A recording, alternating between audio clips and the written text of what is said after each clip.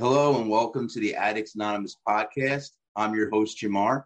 Today is episode 78, and today we are going to be interviewing Amir T. How you doing, Amir? Hi, how are you? I've had better days, but it's still one of the better days I've had in a while now. Good, we'll talk about that. So let's dive in Yeah. here and get the party started, as I say, and let's talk about your childhood and growing up. My childhood. So I grew up in a city called Karachi. It's in Pakistan. As far as I remember, my childhood it's pretty good.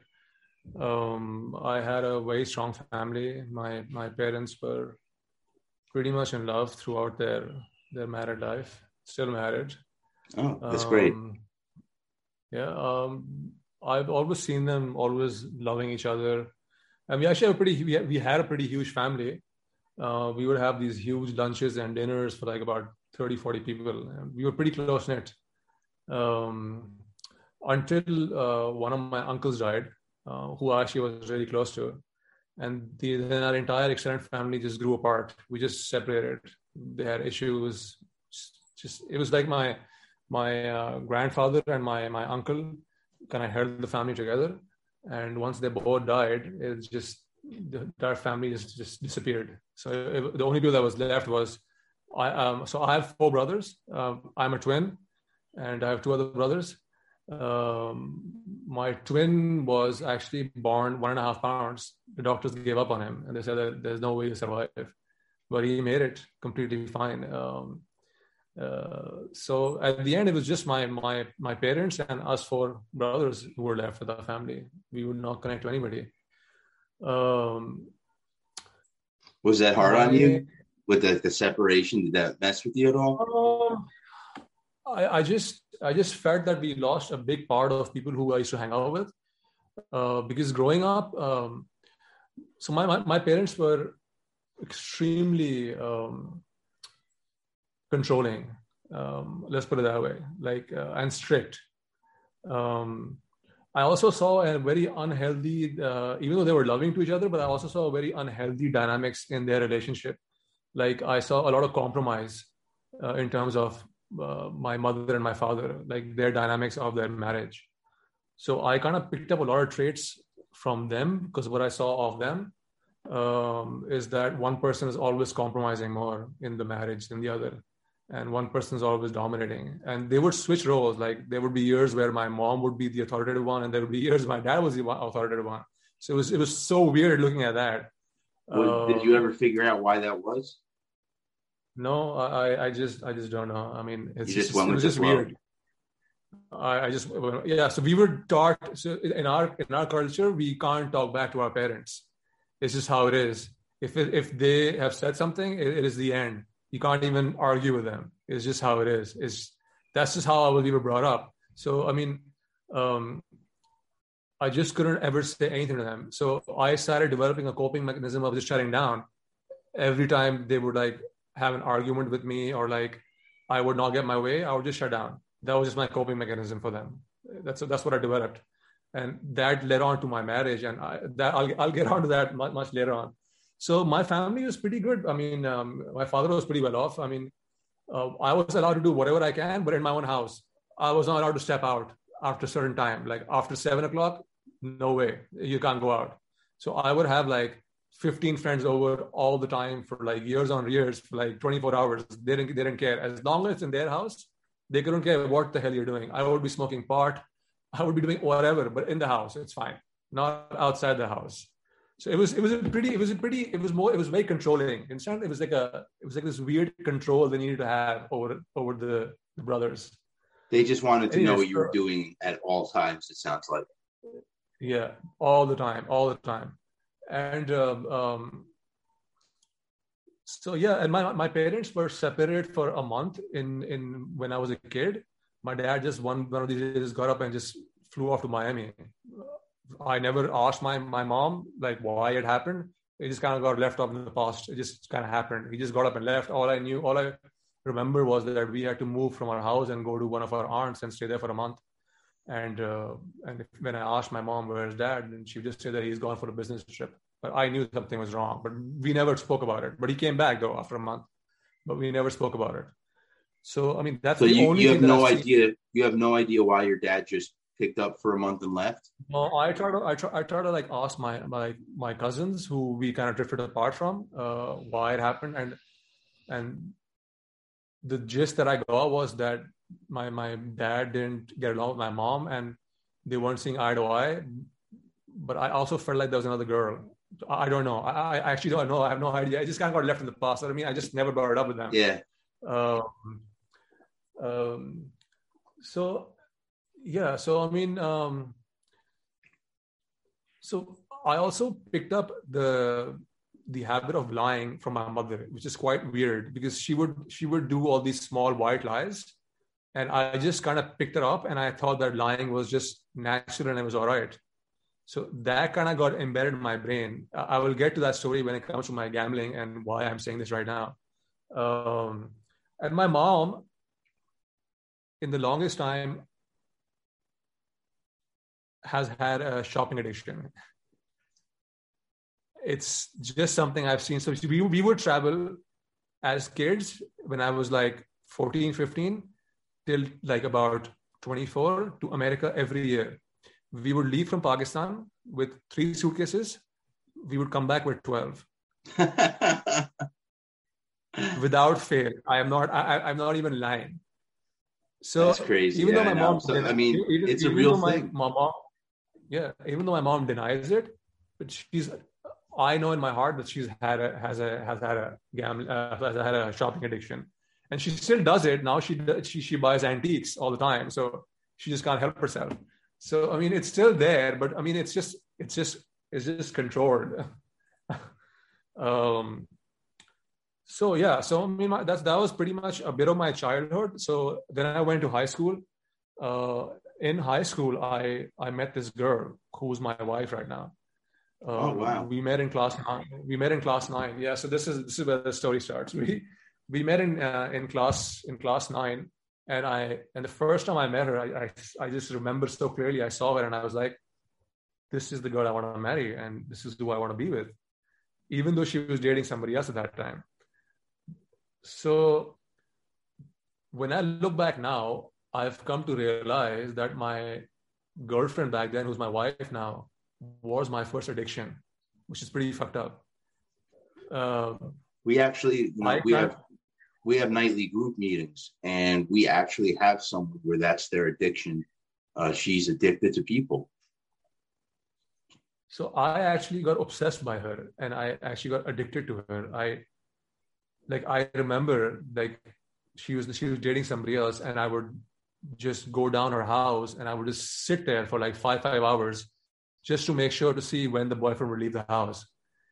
It was like that kind of addiction. It was just so weird.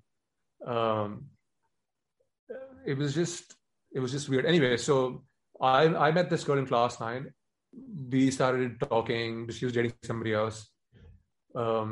She left for college, and I stayed back in Pakistan for college. So first semester she came back to Pakistan is when we started dating. So she left the country to go to school. She went to Atlanta for college. So when she came back, she started from there. Yeah, so she was in Agnes Scott. She started from there. And so after the first semester when she came back is when we actually formally started dating. And we had a long-distance relationship for almost 4 years. During that time, now I didn't understand how to like make sure that I keep this girl. So I kind of enacted what I saw in my parents, that to make sure that you have the girl with you is just to keep supplying her with gifts, is what I saw my dad do to my mom, and vice versa. So what I ended up doing was I dropped out of college, didn't tell my parents. I kept taking the college fees every semester, and I kept buying gifts and shipping them off to America to her. So this was the first thing that I started doing. This is where my lying kicks in, how I developed compulsive lying. So I started doing this. I started stealing from my mom. I knew where she kept her dollars in this cabinet, and I started taking whatever I could possibly take and started blaming on our maid who worked at the house that she was stealing it. Yeah. And it was just, Alex, I mean, so then when she would come back from college every semester, my parents would leave me let me leave the house. I would make sure that every night at 9 o'clock, my parents go to sleep. I would sneak the car out and I would just go. I would just be out till like 2, 3 in the morning, just gone. They wouldn't even know. I would climb into my window from the backside. I'd put up a stair on the backside. I would just climb up the stairs and get into my window and go to my bed. I would make my bed into a dummy. I would make my bed into a dummy like this. I'm already sleeping. So my mom would open my door and she'd see I'm sleeping and she'd leave. I mean, I did that for I did that for 3 years straight. This one time, I remember my dad gifted my mom a brand new car. I sneaked that car out and I was going to see my girlfriend and I totaled it. I had the worst accident possible and I totaled the car. Oh. The second day that it came. Obviously, my parents didn't say anything because they saw the car and then they saw me. Nothing. I didn't get a scratch. I had a bump on my head. I still have it. It never went away, but that was pretty much it. Anyway, so towards the end of the last semester of college, me and my girlfriend broke up. Now, what happened was that she just randomly just distanced herself and just completely vanished. And I didn't know what was happening. I was just like, what the fuck? I mean, this person who I've been showering with gifts and who I actually developed over time to completely love just vanishes. And I find out that she's met this Indian guy and she's trying to see how that thing pans out with him. And she didn't even tell me. I actually found out with somebody else. And this is where I develop abandonment issues when it comes to her. It was so weird that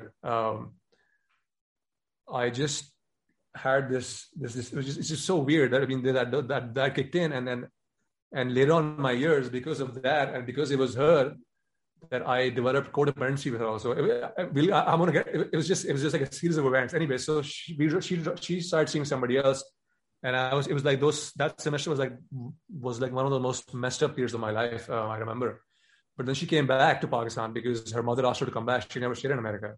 How was it? You said it was one of the worst years of your life. What kind of stuff was happening? Because I just didn't know where she was. And you know how somebody just vanishes without even giving you a trace of where they went.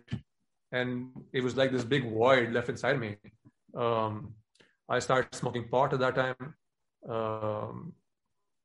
Even though it wasn't much, I was still smoking. And that's pretty much how that semester went for me, because I already dropped out of college. I never told then I told once she stopped talking to me, I actually came out to my parents and I said, listen, I dropped out of college and finish it.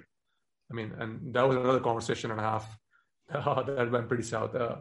Anyway, so yeah, but then she came back and she called me up and she goes, okay, oh, I'm sorry. I mean, it was what it was, but I want to get back to you. Obviously, me being me, took her right back. And so my parents always had an issue with this girlfriend of mine. They never got along. And they were like that, you are never marrying this woman ever. Over our dead body, till we are alive, you are not marrying her. And in our culture, you need to have our parents' blessing to get married to a girl. It's just how it is. And for everyone listening, you're in Pakistan, so when you keep referring to your culture, just give someone a reference, they know what I mean. You're Muslim, yes. Yeah. So in the Muslim culture, basically, yeah, pretty much. So when she came back, I tried to mend my mom and her, try to get them to meet, try to get them to see eye to eye. But there was always friction. There was always fighting. It just would not stop. It was just never to the end. And then there came a point where I remembered that day so clearly that I was so fed up. I just went to her house and I said that I'm just so fed up and I'm done and this is it. I can't do this anymore. So I'm just leaving you. That's how bad it became. And I remember I was just watching her face when I said that to her, that I'm walking out and I can't do this. And I could see that she was shattered. And she gave me a tight slap. And I turned around and I just walked off, and I did not see her for 5 years. Wow. And and in those 5 years, that girl, from what I've heard, what she told me, I mean, it was probably her worst year, she said, because all she would do is pray, and she's made her life, like she became extremely successful, and she would just pray that somehow I come back to her. Anyway, so during those 5 years is where everything got fucked up for me.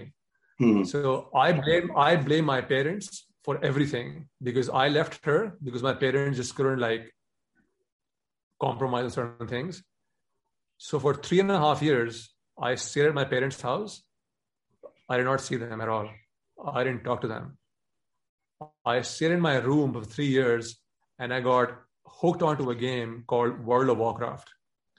It was probably the worst thing of my fucking life, because I spent 18 hours a day just playing that fucking game all throughout for 3 years. I played that game, smoked pot, played that game, smoked pot. During that time, I got introduced to poker.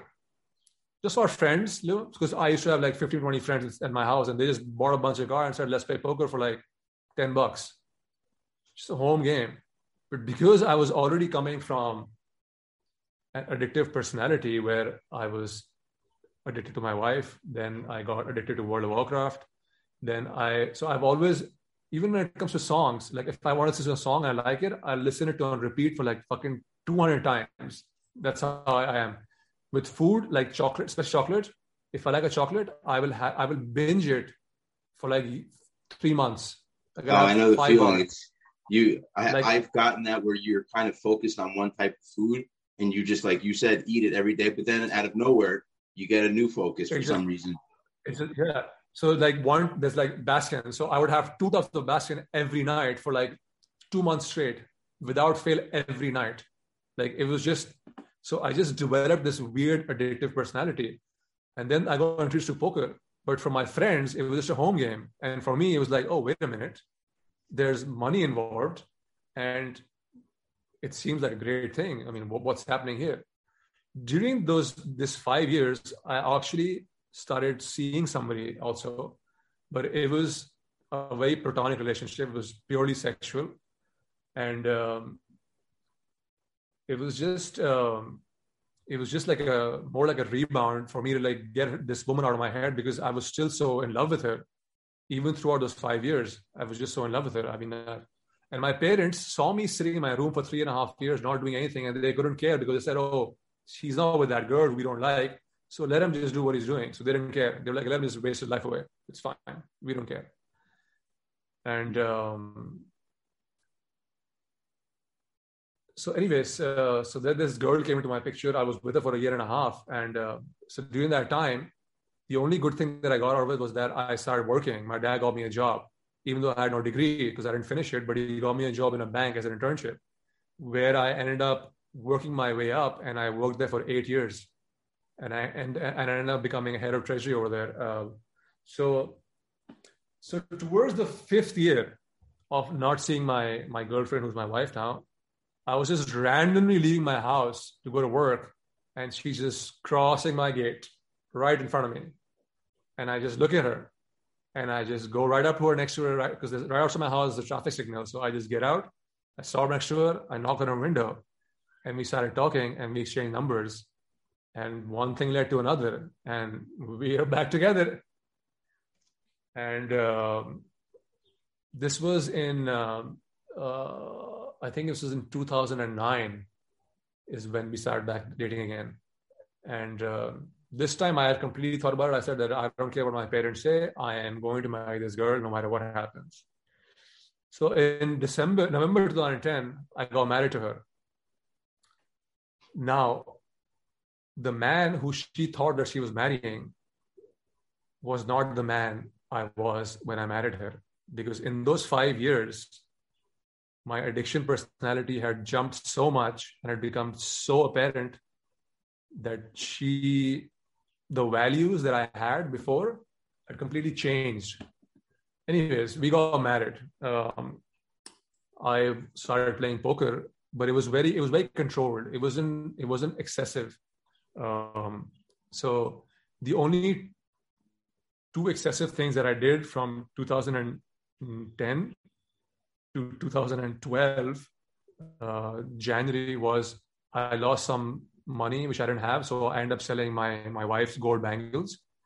And then one time I was in London and I was playing at the casino and I lost some money, so I ended up swiping my wife's debit card and I just blew up her money. And obviously she knew about it, but we had a big fight in London, and she said this is the last time it's happening. And so there was only 2 things in 2 years that I did. So then I kind of controlled it then. So in 1st June 2012 was when my son was born. So after he was born, it was a complicated pregnancy. My wife had to be bedridden for like 7-8 months. During that time, I was living at my parents' house, but obviously my wife and my parents kept fighting all throughout. So we decided to leave my parents' house and get a place of our own. So we moved out. So from 2014 to 2012 to 2014 Feb, I was still working at the bank. So in 2014, my wife says to me that, listen, you're working at this bank and you're not earning that much money. I make like 7 times more than what you do. I have all this money saved up. Why don't you start a business? I was like, okay, sounds like a good idea. I actually always wanted to get into the food business. So we ended up thinking of starting a restaurant. So we got another partner.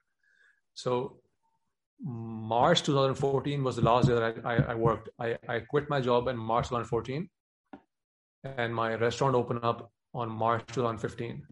So from March 2014 to March 2015, I had this lump sum of cash to build this restaurant, which I did build, but I also used some of that money to play poker. But during that time, my wife got pregnant again slightly complicated. So during this time, my poker was very small, but it was not that big. So she got pregnant. Her delivery was on 1st of December 2014, December 2014 first. I checked her into the hospital on 30th November. I was with her till 3:30 in the morning, and she had a baby heartbeat monitor on her. And the doctor had came in, called all the nurses and told her that, listen, the baby is moving a lot, so this baby monitor will not leave the stomach until the delivery in the morning at 7 o'clock, 8 o'clock.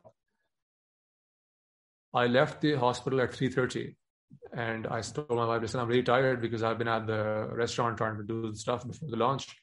And I'm going to go home and take some rest, a couple of hours, I'll be back at 7. I remember this day so clearly. At 7 o'clock, I get a call from my wife saying that the baby monitor is not on me and I don't feel the baby.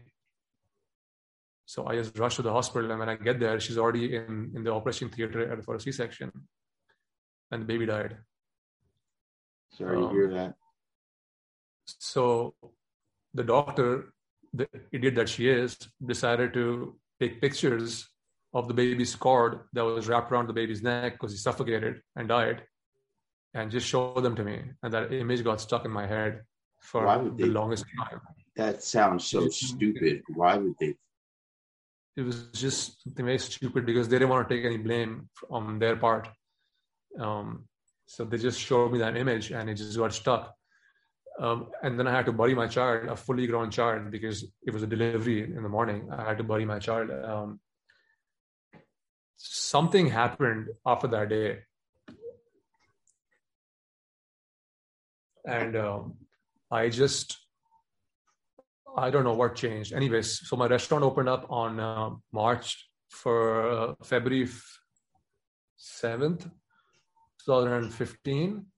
So from February, for 9 months, I just stayed at the restaurant for like 17 hours, just working, not playing poker at all, actually, just working. And me and my wife, our communication kind of broke down. I kept telling her, I think we need to see somebody professionally to address what we've gone through. But she was just so like hell-bent strong. No, we don't need to see anybody. Anyways, after 9 months, I started getting this influx of cash because my restaurant's running. It's doing phenomenally well. And I started finding the biggest possible table in Karachi to start playing poker. And I remember this clearly, from December 2015 to 6th Jan 2022, when was the last time I played, I just fucking went mental. I borrowed money from friends on false pretenses. I blew up my one child who I fucking love college fund, wiped it clean. I wiped all our savings clean. I wiped my wife's investments clean. I wiped our investments clean. I sold my car. I was in debt. I sold anything to anything possible, to everything. Just went through everything. And we addicts are so fucking smart and manipulative. Yep. My wife didn't even know till the 6th of March that I was doing anything. I remember when I went to rehab, that was one thing, like you just mentioned, some of the smartest people I ever met. Like we like you said, we were I'm going to come to this. Yeah. So, I had over the years manipulated my wife in such a way that she never went to the ATM once in 8 years. Not once, because if she ever did, everything would come out in the open, because we had a joint account and she had her own account. So I would always keep cash at the house, and I had programmed her in such a way that she never went to the ATM. I never told you this. So I was in so much debt that I also ended up selling half my restaurant to cover my poker debt. Oh, wow. Which my wife had no idea about. So I also have another partner at my restaurant. So I also fucked a lot of things at my restaurant. So then COVID happened, and I was like, fuck, we don't have any savings. I can't tell my wife I have no savings. And the restaurant shut down in March 2020. My restaurant shut down. It was like lockdown. And I was like, what the fuck? How are we going to pay rent and all these bills? So what I started doing was, every month you deposit a certain percent of our tax that has to be paid on the restaurant. Instead of depositing it, I kept fucking taking it out, and I started fucking using it for my expenses. And I found somebody in the tax authority who was just taking money from me under the table, and he would just not serve us any notice. And that went on for a whole year. Like for a whole year, I just burned through all the money that was in my restaurant for the tax purposes. And nobody had any idea. My partner had no idea I did that. And my wife had no idea. My wife always thought that we had all this money lying around in our account and we are all good. And my wife has always had an issue with money because she grew up with no money. Her father was an addict also. He was an addict when it comes to politics. So he sold his house, he sold all his money and gave it to his political party that he was influenced with. And he lost everything there. So she's seen it growing up, and she had this very big insecurity with money. So she always wanted to make sure that she was secure. And she did that for herself. But I burned through everything, like every possible security that she had for herself, for us as a family, and for my kid was all gone. So, and the most weirdest thing is that addiction is such a clever disease that it gives you the illusion of freedom when actually it takes you the furthest away from it. That might be one of the best things I've heard. That might be one of the best things I've heard is a clever disease. That's great. Yeah. It's a great way to describe it. Yeah, because it gave me the illusion that by playing poker and gambling, I'm going to get financial freedom, while in actuality, it took me and my family the complete opposite way of it.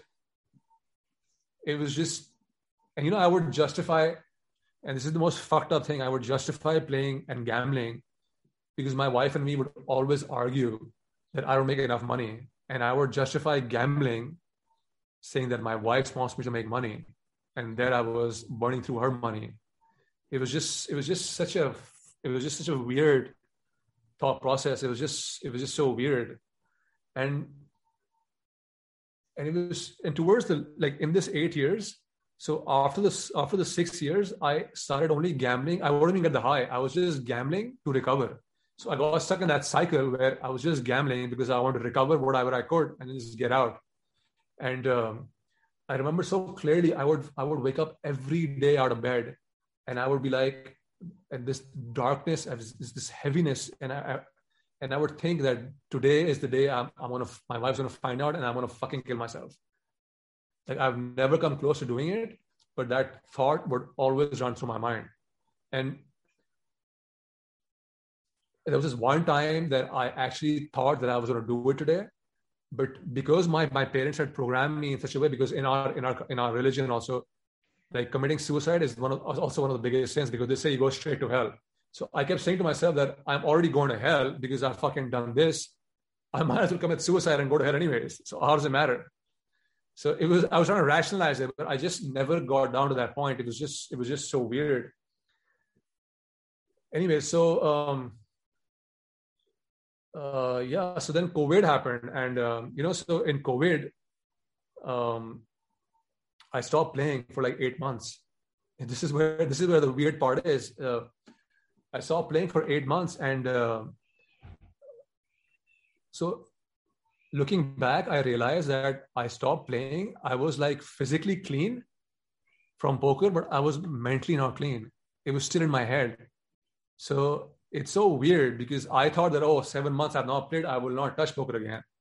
But just when COVID started ending again, my wife lands a job which would change the trajectory of our family completely.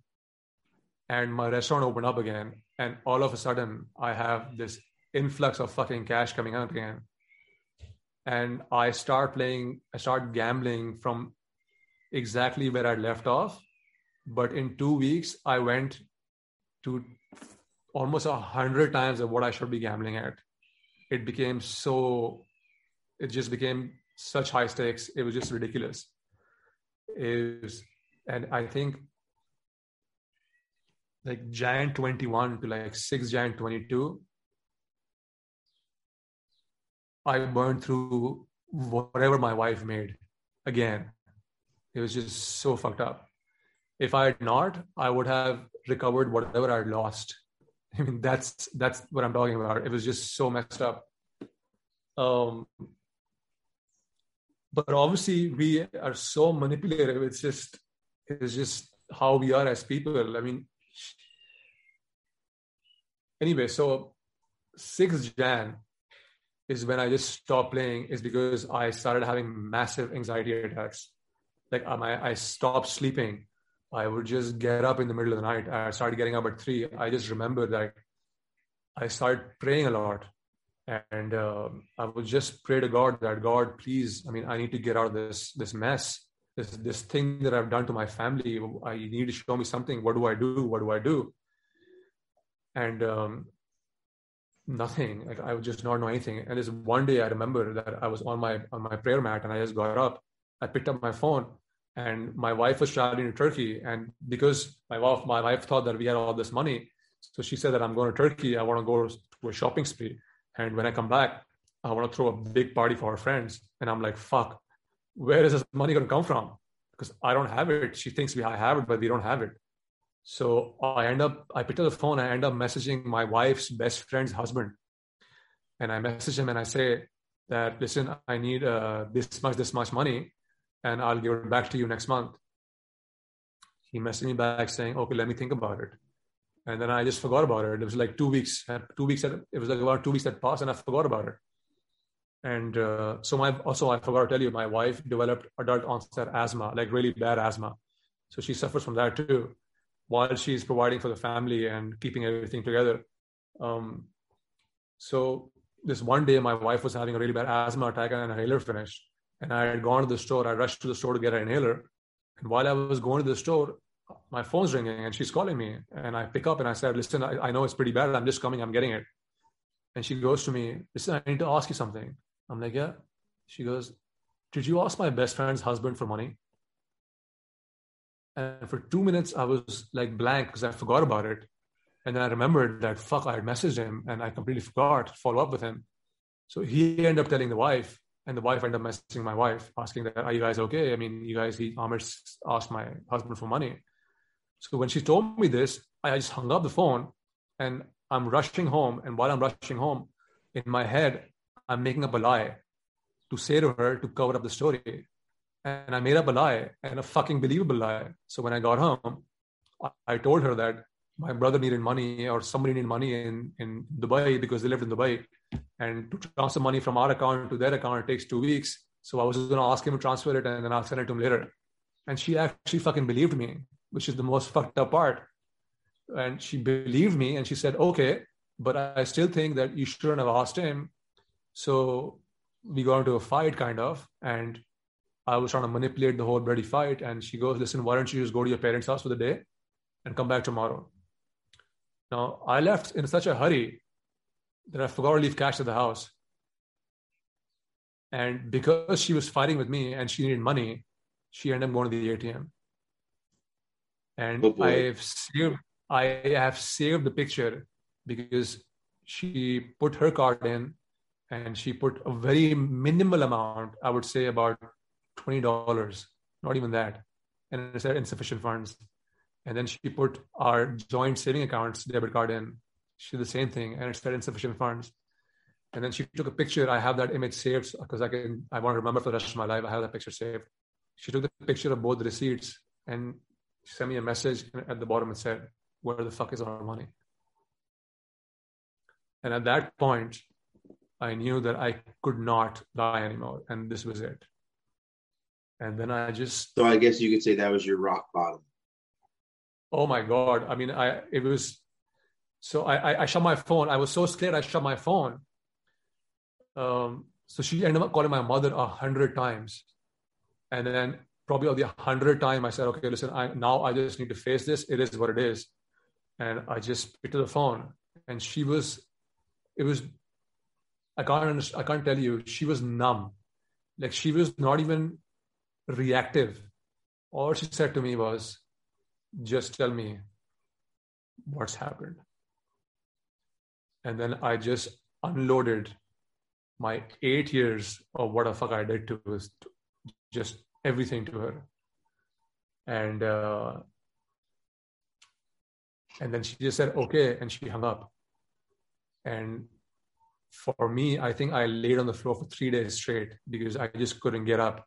It was just the worst possible.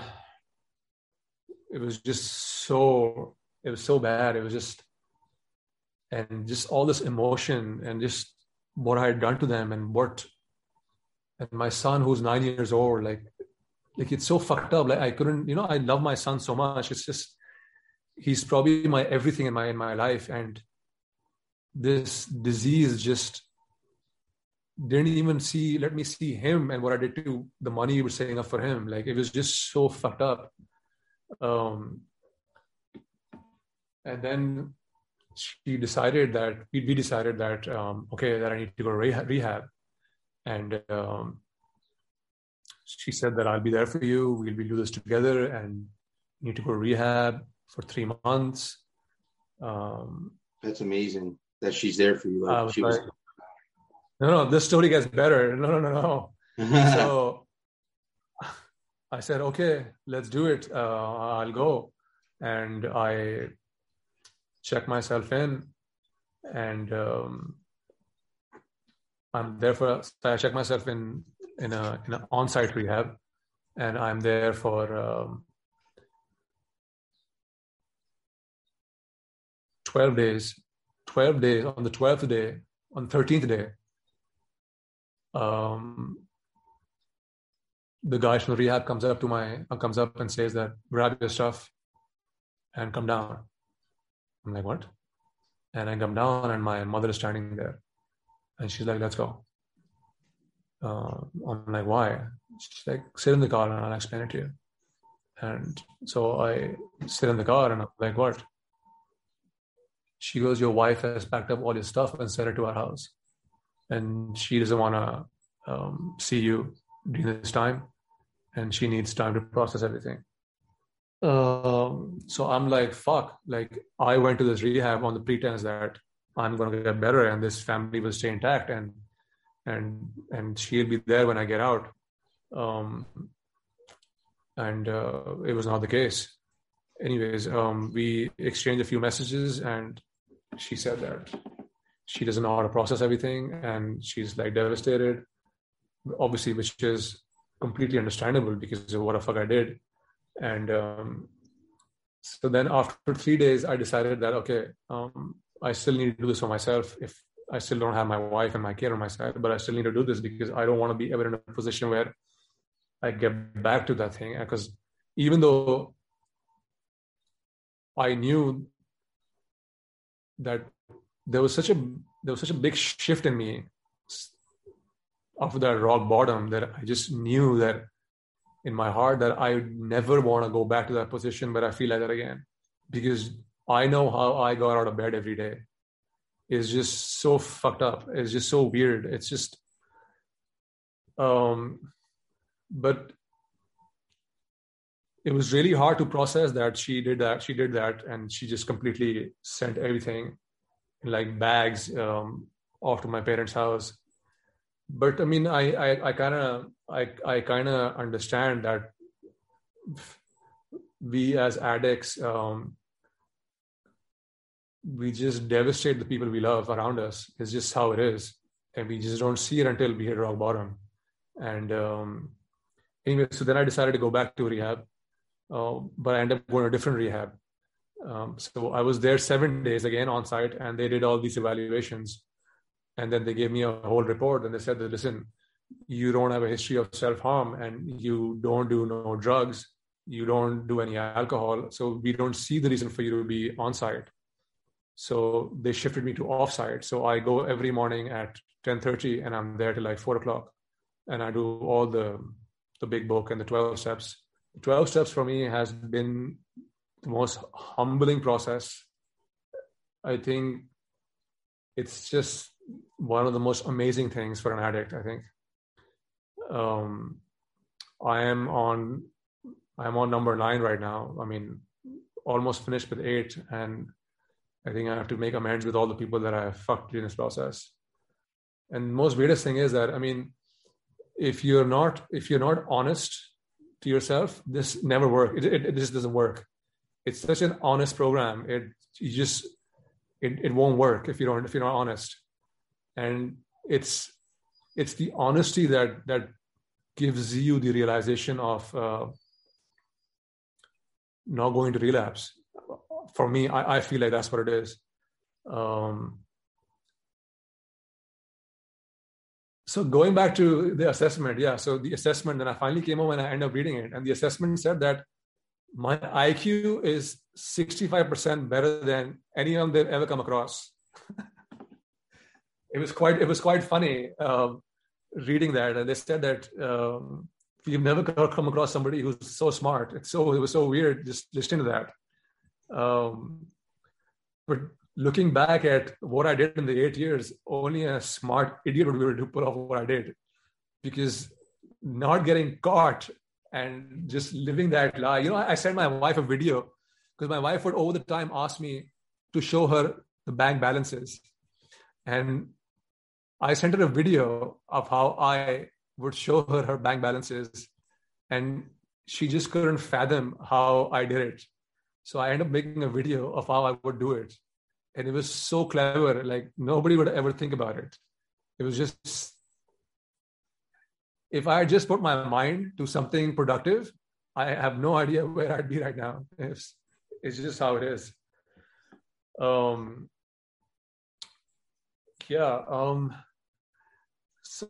I mean, pretty much that's what my story is. I mean, going to rehab, I've also realized something. There's a huge stigma around addiction. It's just so bad. Yeah. I mean, people think that addicts have it's a character flaw. It's just they think that we are bad people. People don't realize that addiction is a disease. And I feel like everyone's an addict in their own ways. It's just how they manifest it. And for some people, it just manifests in the worst possible way. And I also feel like after being through 2 rehabs is that we don't have the concept of dual diagnosis here. I feel like I had underlying issues which which left me to becoming an addict the way I was. Like so I end up getting a clinical psychologist also who I'm seeing. And after her assessments, she's come to the conclusion that I have been depressed for the last 8 years and I have no idea about it. And she said that it's one of the reasons why your addiction kept going on for such a long time is because you've been depressed in certain areas in your life. And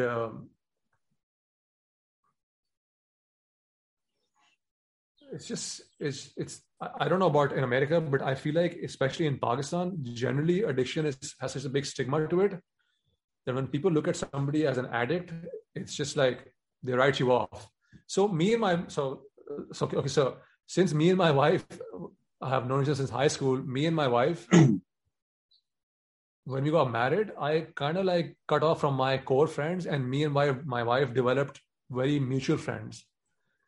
So when I came out to everybody as an addict and I said, I'm going to rehab, when I came out and I reached out to everybody, every one of them, I tell you, nobody reached out to me because they already picked their sides with my wife. So basically, I came out and I had nobody.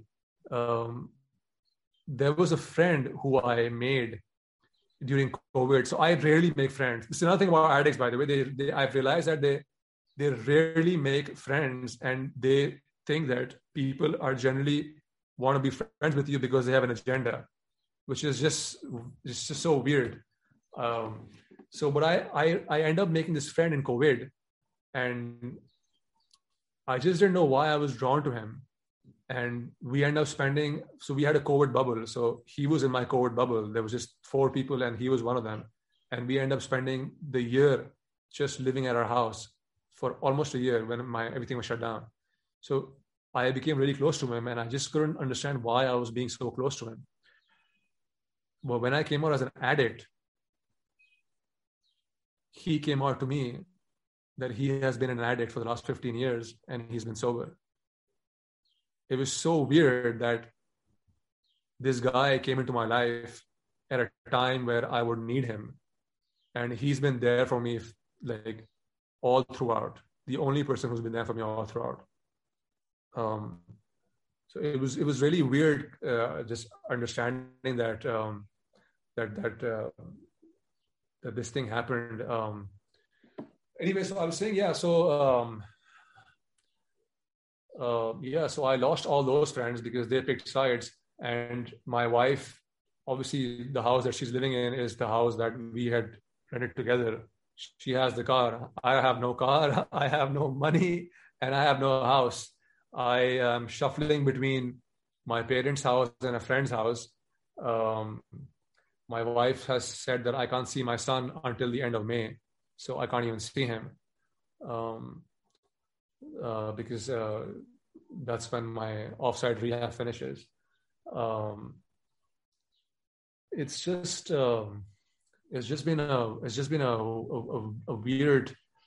been weird. I mean, I actually saw my wife 2 days ago. After 25 days, we ended up meeting at a cafe just outside, sitting down, and just before we met. So I have this weird coping mechanism where I start becoming bitter towards people, so I can just shut my feelings out.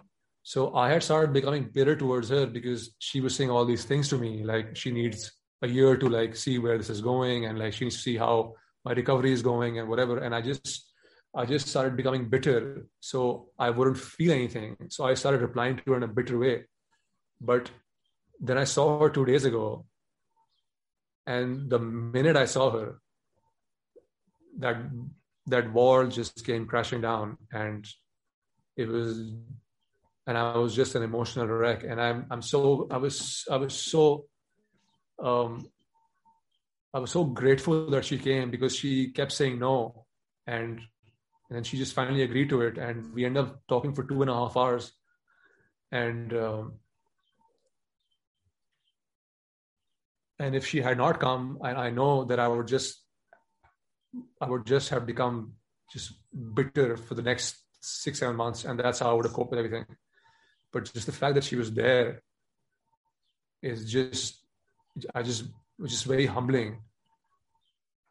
I don't think people realize that you need loved ones around you during this time, and I understand how difficult it is for her to just because she's fighting all the mess I left behind. Like, I hadn't paid rent in my house for like 24 months. That's a big amount of money, and I mean, it's just the car that I sold to pay off her debt. She thought that I had booked a new car. That car ain't coming back. I ended up fucking blowing through that money. I mean, it's just so much mess. So yeah, she's like there dealing with that, and it's just, yeah.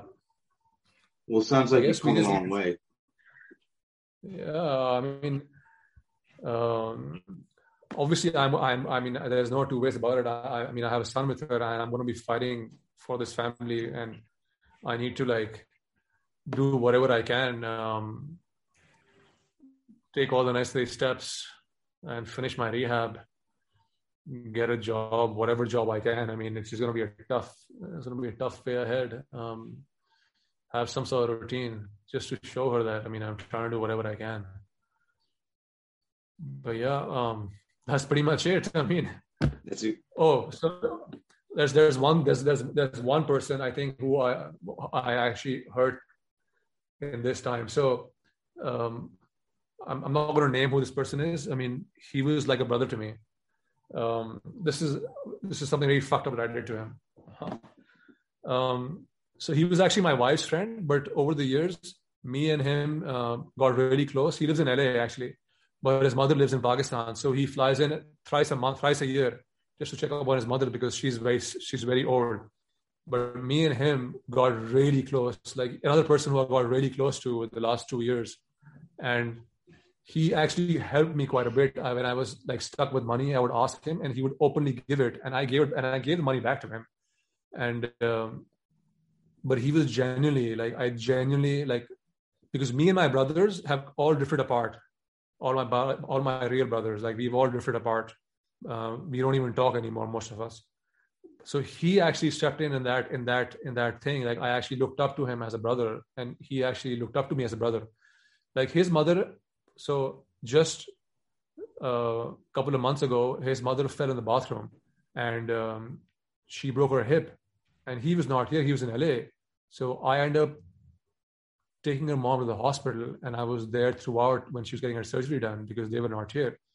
And I took care of her for like the 7 days until he flew in after finishing a job.